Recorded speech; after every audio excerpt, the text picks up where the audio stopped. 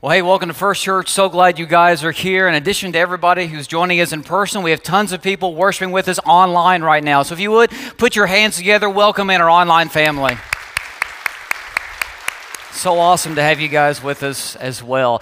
And today we're in week 2 of our series called Relationship Goals, and we're going to be talking about marriage. Now, next month, Allison and I will have been married for 13 years. And some of you guys are thinking, wow, 13 years, that's a long time. Others of you are thinking, they're just babies. And I get that. It's all about perspective. But 13 years ago, we got married. And on our honeymoon, we took a Caribbean cruise. And we had an absolute blast. We stopped at different islands and just had a ton of fun. But I'll never forget one experience we had. We stopped at this one island. We're going to be there all day long, do some excursions, all that great stuff. And I knew we'd have to eat lunch on the island if we didn't want to waste our time. And we had just been eating on our ship.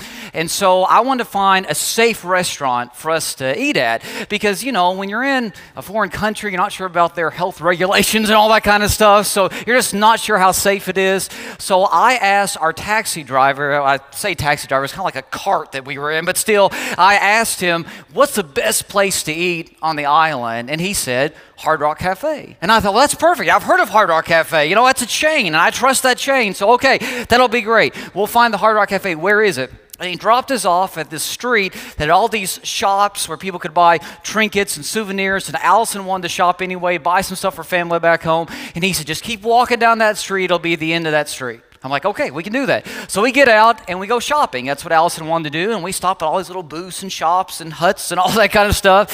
And Allison spends way too much money, but it's getting close to lunchtime. And I keep looking around for the Hard Rock Cafe and I can't find it. So I asked one of the people that were working in one of the booths, I was like, hey, where's Hard Rock Cafe? And he goes, oh, it's on down this street. Just keep walking. I was like, okay, cool. So we kept on walking, stopped at a few more shops because, again, that's what Allison wanted to do.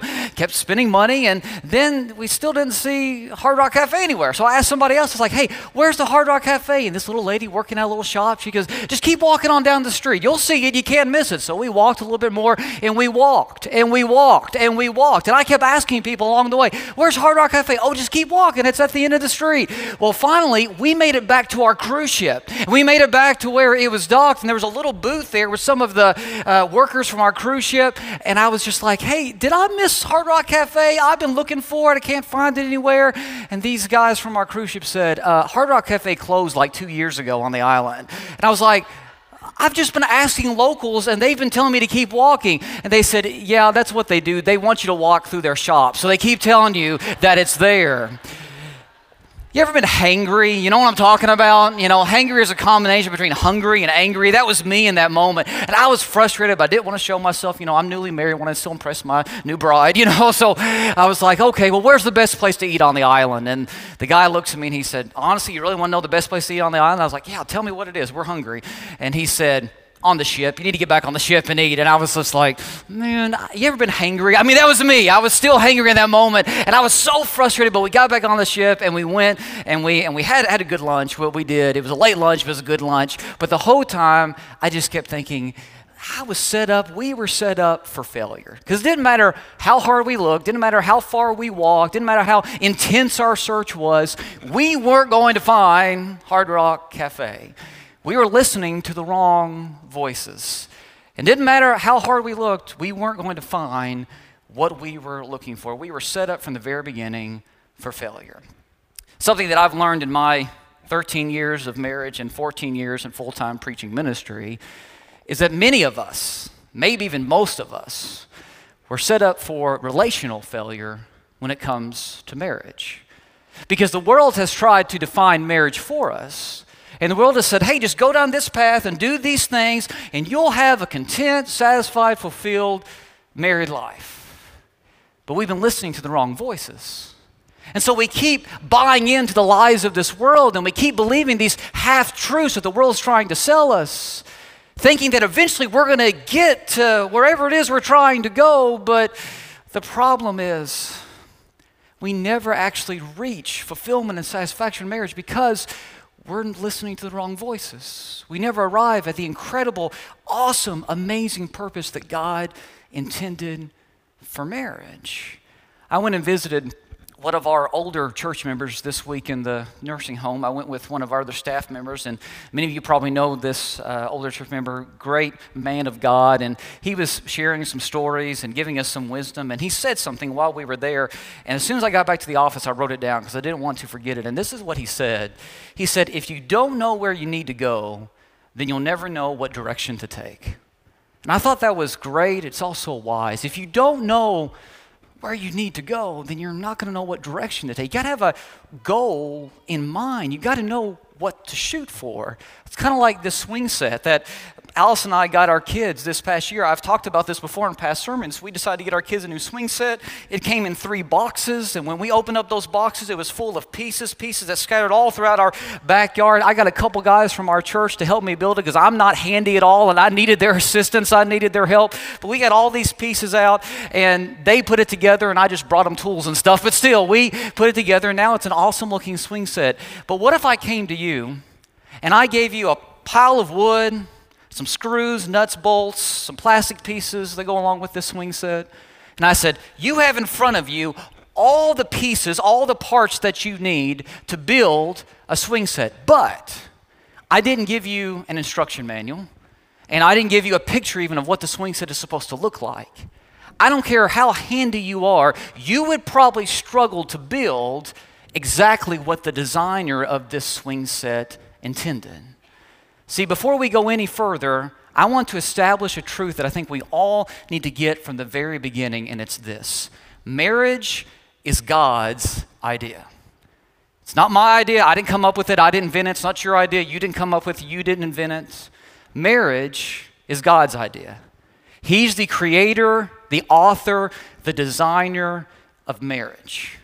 And if you want to have a healthy marriage, a marriage that is fulfilling and satisfying, you got to do it His way because He knows what's best. He's the one that designed it. He's the one that created it. See, every single time that Jesus was asked about marriage, and He was asked about marriage a lot. I mean, marriage, there are questions about marriage back in Jesus' day as well as today.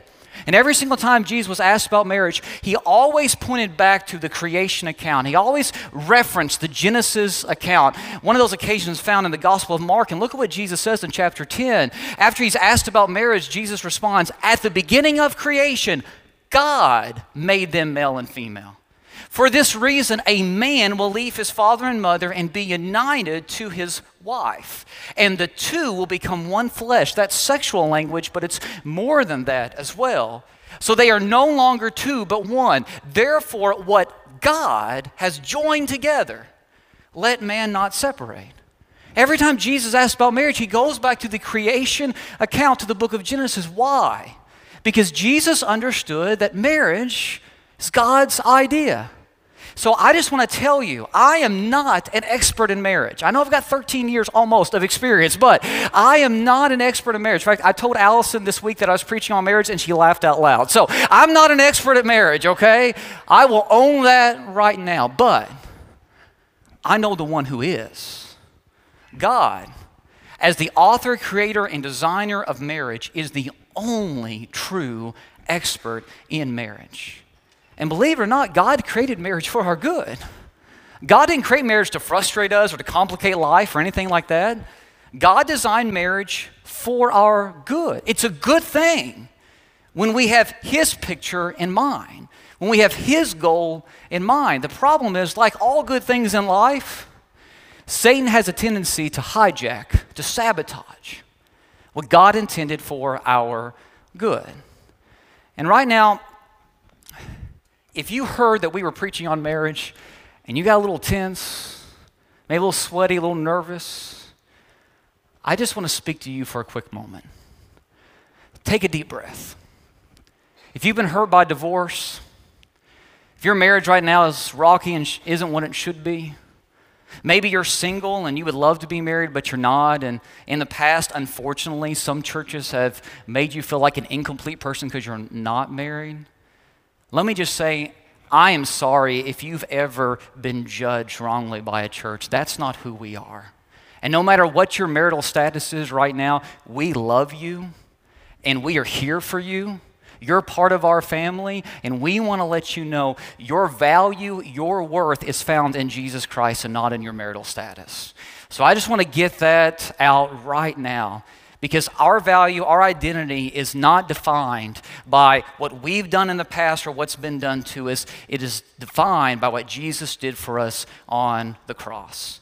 So if you've ever been in a church that has put shame on you or made you feel guilty because of your marital status or past marital mistakes, that's not us. I just want to let you know that we love you. And we're going to talk about marriage today, even though it might be a little bit of an uncomfortable subject, because I believe that marriage will help us understand who God is.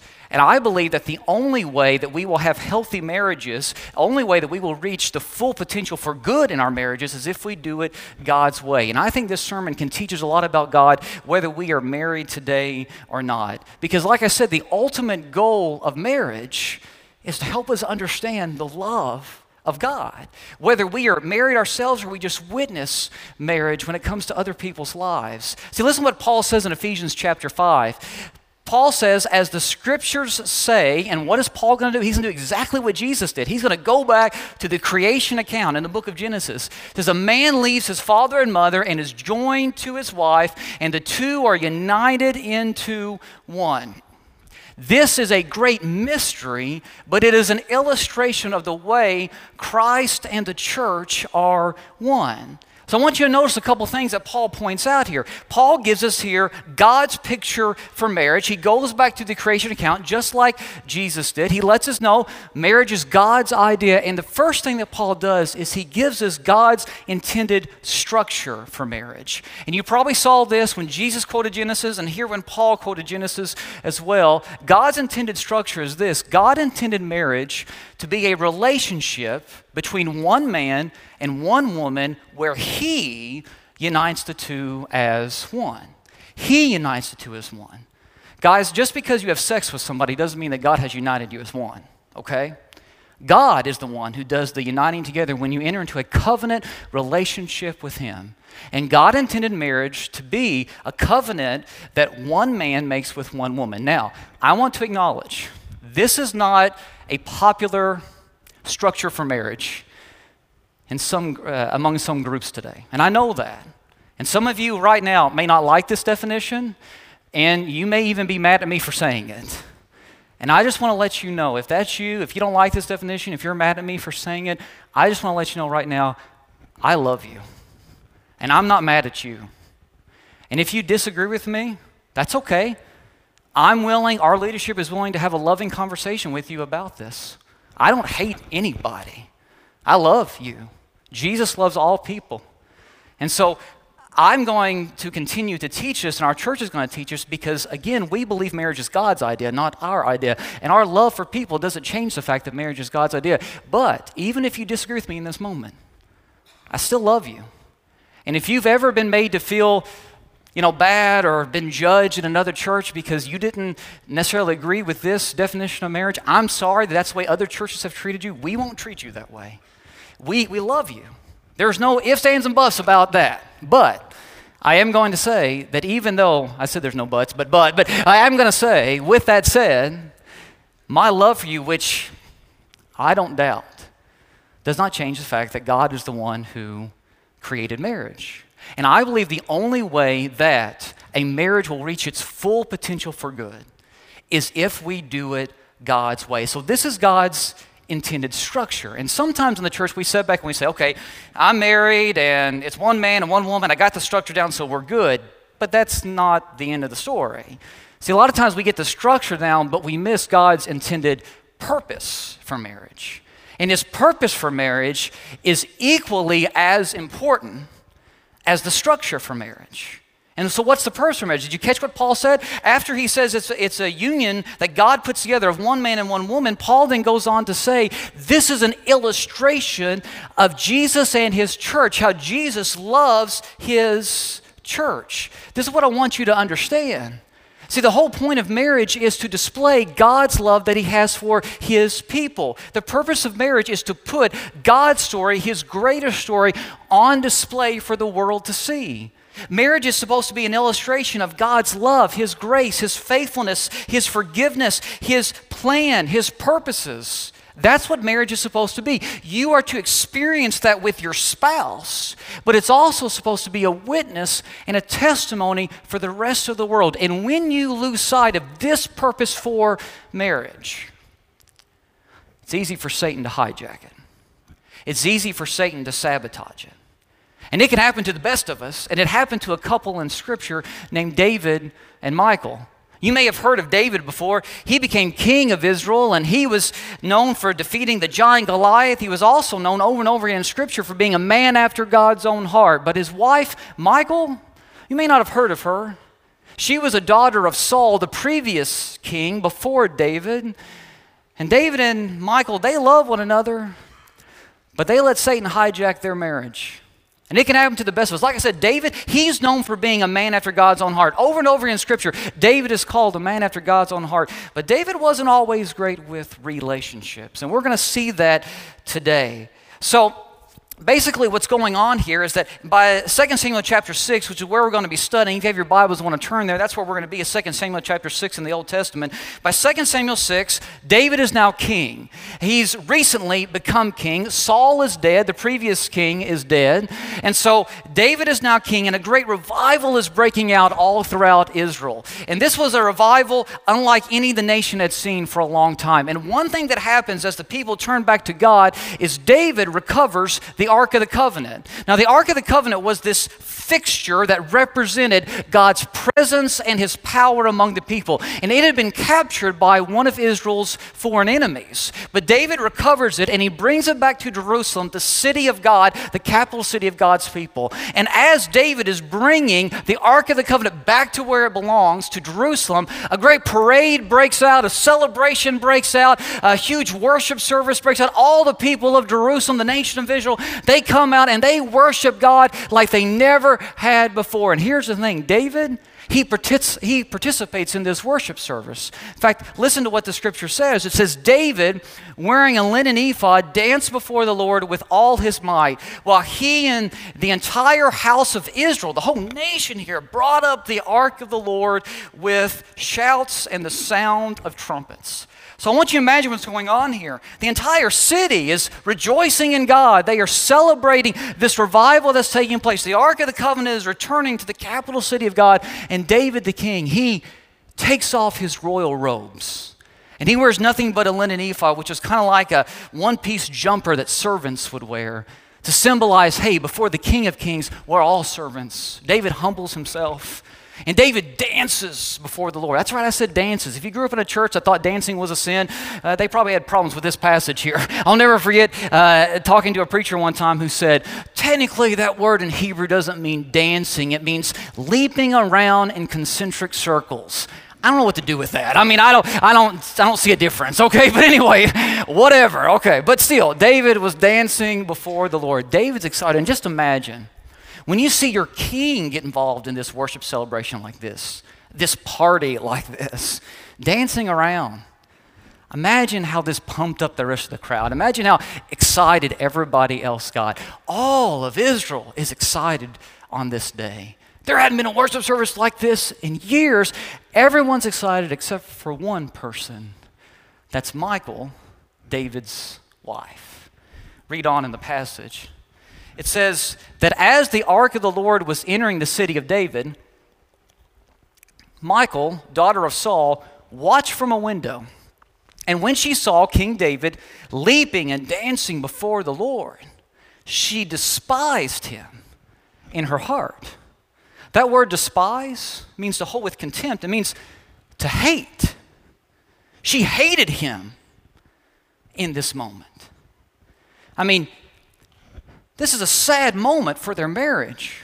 It's sad whenever one spouse says they hate the other, and that's what's going on here.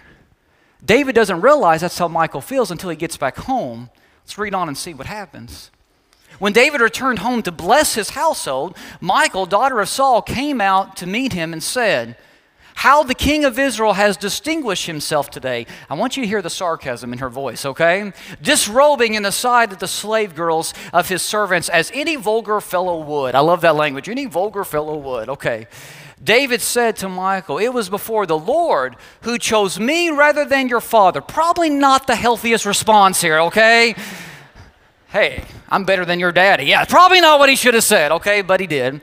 Or anyone from his house when he appointed me ruler over the Lord's people Israel. Notice who he's all about here. I will celebrate before the Lord. I will become even more undignified than this, and I will be humiliated in my own eyes. But by these slave girls you spoke of, I will be held in honor. And Michal, daughter of Saul, had no children to the day of her death. Now, you might think that David and Michal were in a loveless marriage. I mean, there are a lot of political marriages that took place in that day and age. They still take place today. So you might assume, okay, David, when he becomes king, wants to consolidate power, so he marries the daughter of the former king in order to do just that. But that wasn't the case at all. David and Michal at one point very much loved one another. In fact, it says in 1 Samuel chapter 18, it says, now Saul's daughter Michal was in love with David. This was before Saul was even dead. In fact, Michal will hide David at one point because Saul wants to kill David. Saul sees David as competition to his throne. So Michal will actually betray her father in order to protect David. That's how much she loved him. At one point, Michal is taken away from David, and David goes out and fights for her. I mean, these two loved one another. They were willing to sacrifice their own lives for one another. So how did they get to this point that we just read about? How'd they get here? One of the saddest lines in this entire passage is the last one that we read in verse 23 when it says, and Michal, daughter of Saul, had no children to the day of her death. Now, I've heard some people say, well, that's because God was punishing Michal because she questioned David, and this was God cursing Michal. The Bible doesn't say that, and I don't think that's true. I think if that was true, the Bible would have told us that. Let's put two and two together. The Bible never says that David and Michal reconciled. In fact, we don't hear anything more about their relationship after this. I think what happened is they never slept together again. They lived under the same roof, but they were miles apart. David will go on to have other wives. I mean, kings in this day and age had multiple wives. And they'll have children by other wives. But David and Michal, they never have any kids. I think it's because they let Satan hijack their marriage. They let pride, selfishness, immaturity, jealousy, you name it, hijack, sabotage their marriage. And here's the thing. It didn't happen overnight. Psychologist Carol Tarvis, in her book, Mistakes Were Made, But Not By Me. By the way, I think that's a great title to a book, Mistakes Were Made, But Not By Me. She says this, the vast majority of couples who drift apart do so slowly, over time, in a snowballing pattern of blame and self-righteousness. I think what happened was there were probably a lot of small issues that were never dealt with. They snowballed, they grew, until it got to this point. And then they never turned back. And I think we're given this passage because this is what happens in life a lot. You see, you students of God's Word know that there are two types of narrative passages. There are prescriptive texts and there are descriptive texts. And a prescriptive text tells us how life should be, but a descriptive text tells us how life really is, but it doesn't have to be, and that's this type of passage. This is a descriptive passage that is saying, hey, this is how life often is, but it doesn't have to be. And so I think we can learn from the mistakes that David and Michal made, and I think by studying their example, which is not a good one, we can set some goals for our own marriages to make sure we have a healthy marriage, a marriage like God intended us to have.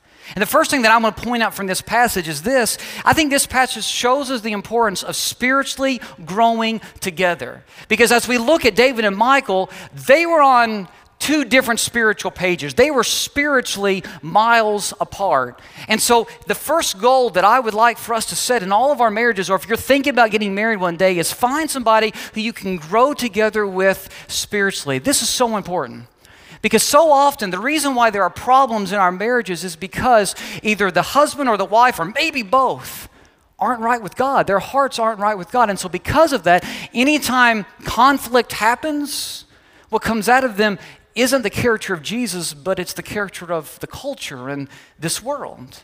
Let me illustrate it like this. I actually got this illustration from a friend of mine who preaches. I stole it from him, so it's not original to me, but when he made this point, I thought it was great, and I thought I would adapt it to my purposes today. I'm going to illustrate this using Mrs. Cup and Mr. Cup, okay? Blue beads and pink beads. And so let's say that one day, Mr. Cup meets Mrs. Cup. Now, she wasn't Mrs. Cup just yet. She was Mrs. Chalice. She came from a affluent family. Okay, so she came from, the upper crust of society. But she meets Mr. Cup. They're in college or whatever. And so he comes over to her, and he's like, sup?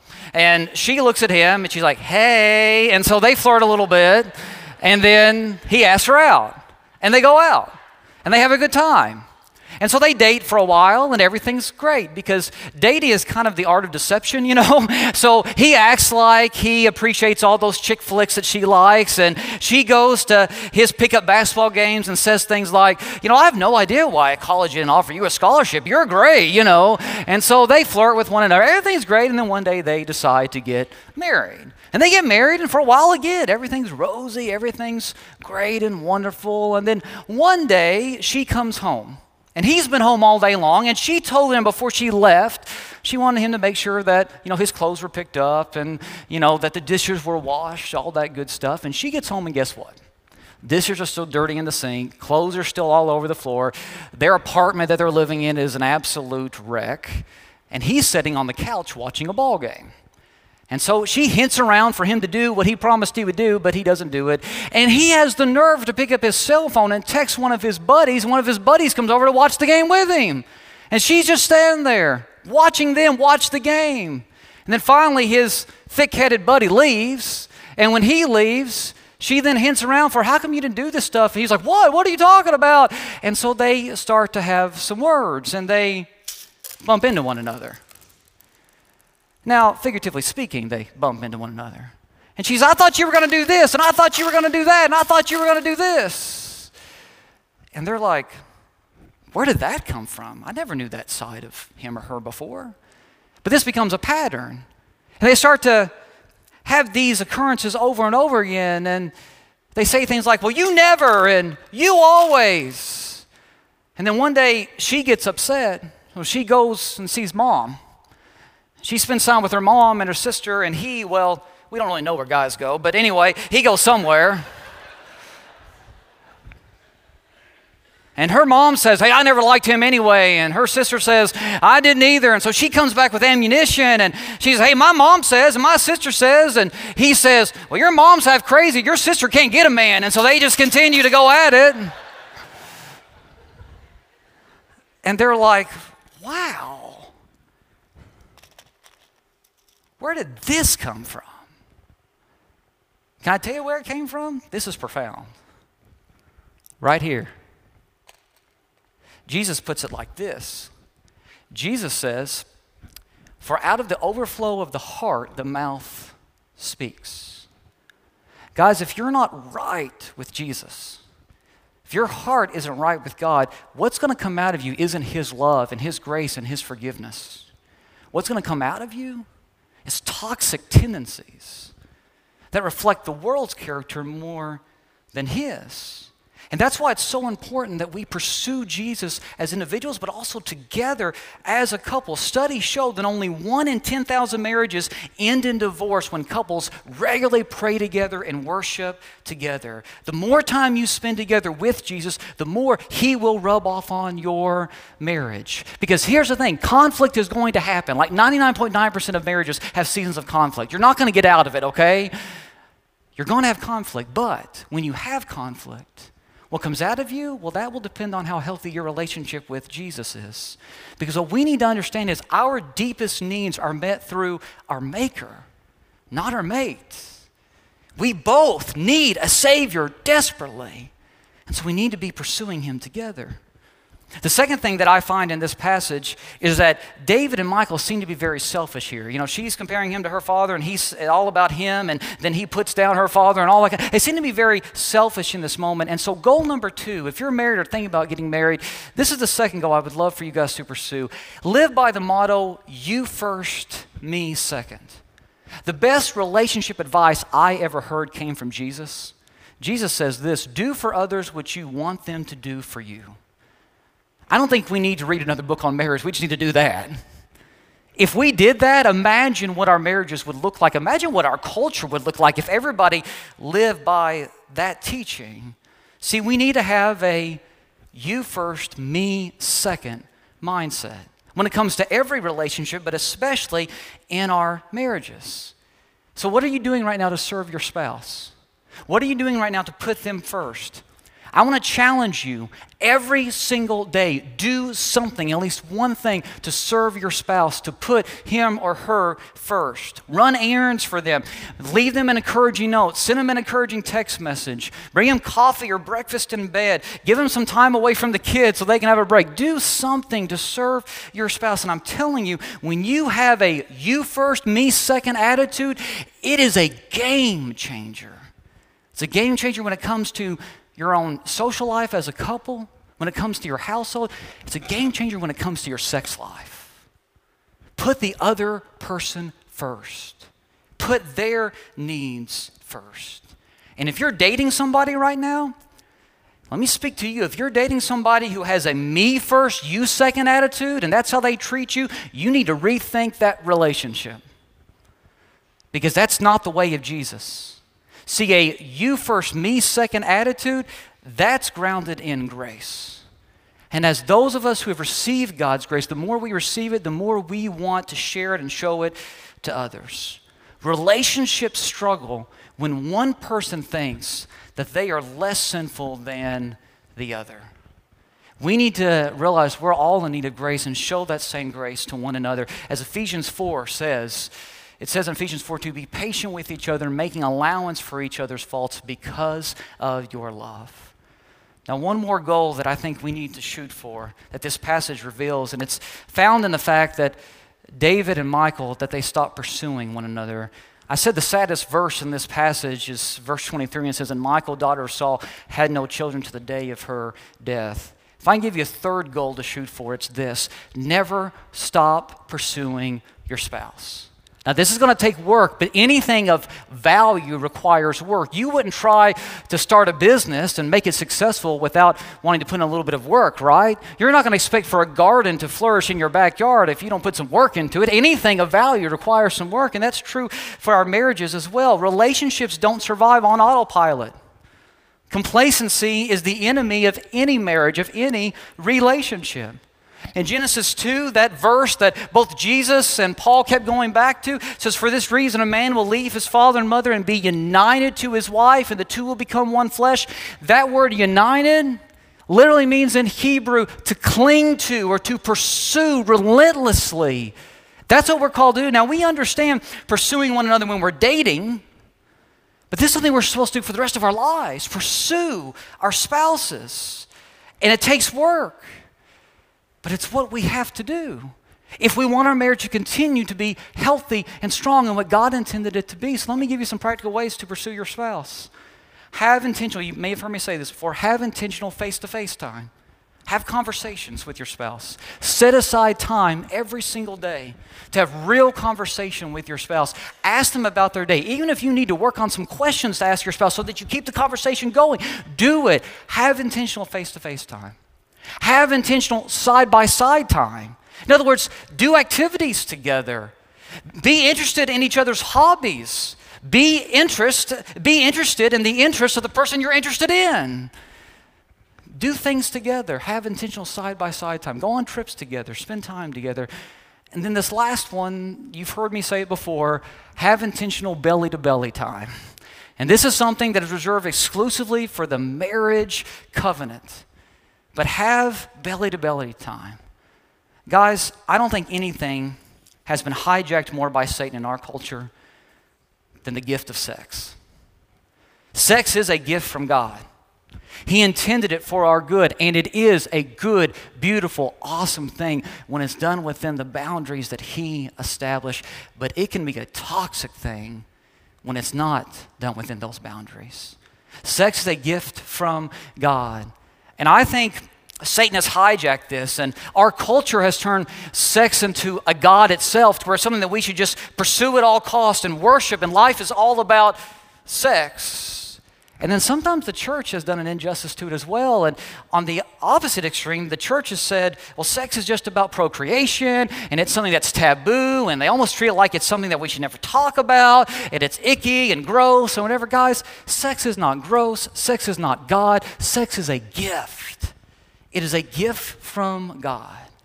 And it is fulfilling and it is satisfying when it is done within the context of the marriage covenant.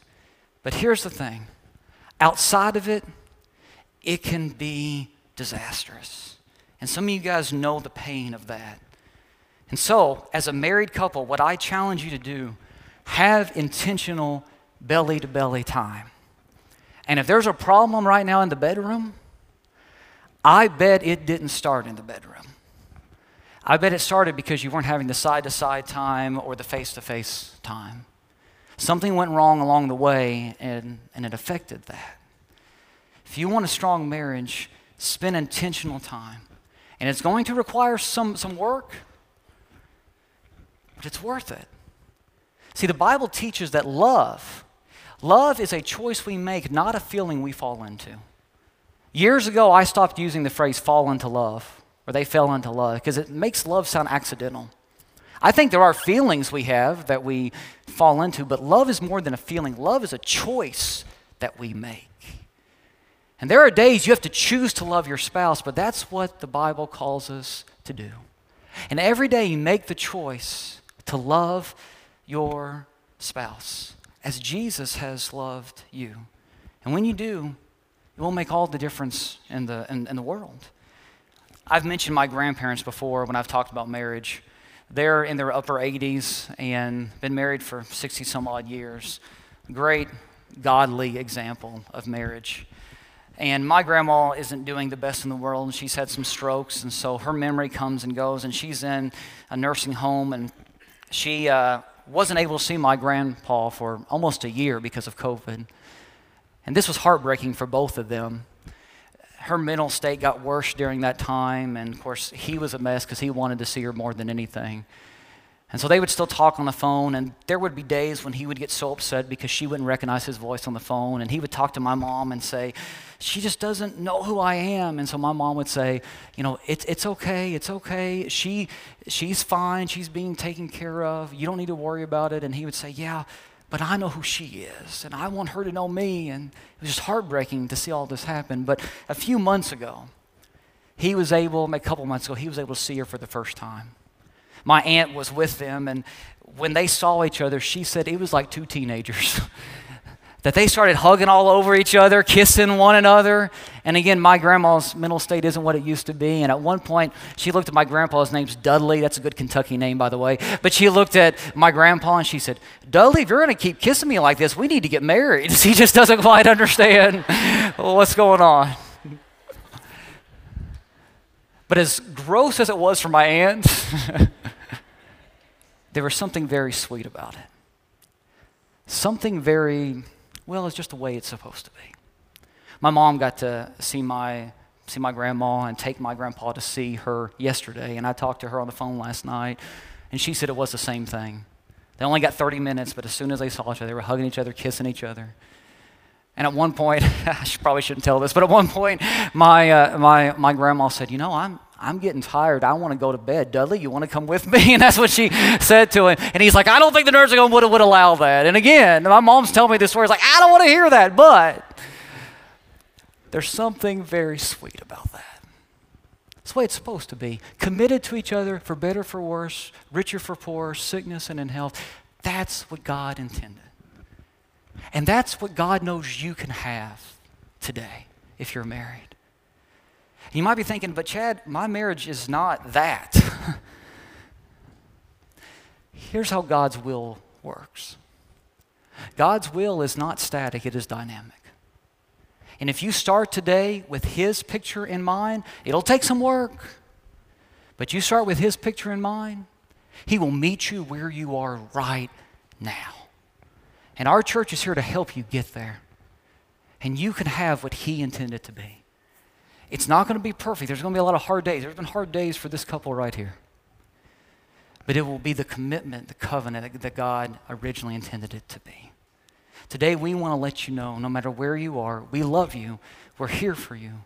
Let your marriage be a reflection of God's love so the world looks at our marriages and says, man, I want what they have. Would you pray with me? Father, I thank you so much for today, for this time that we've had together. And I pray that we be a people who continue to pursue you, both as individuals, but if we're married, as couples as well. And I pray that if we are married, that we continue to pursue one another. Father, we love you and we know how much you love us. May we continue to follow your picture for life and for marriage. In the name of Jesus, I pray. Amen.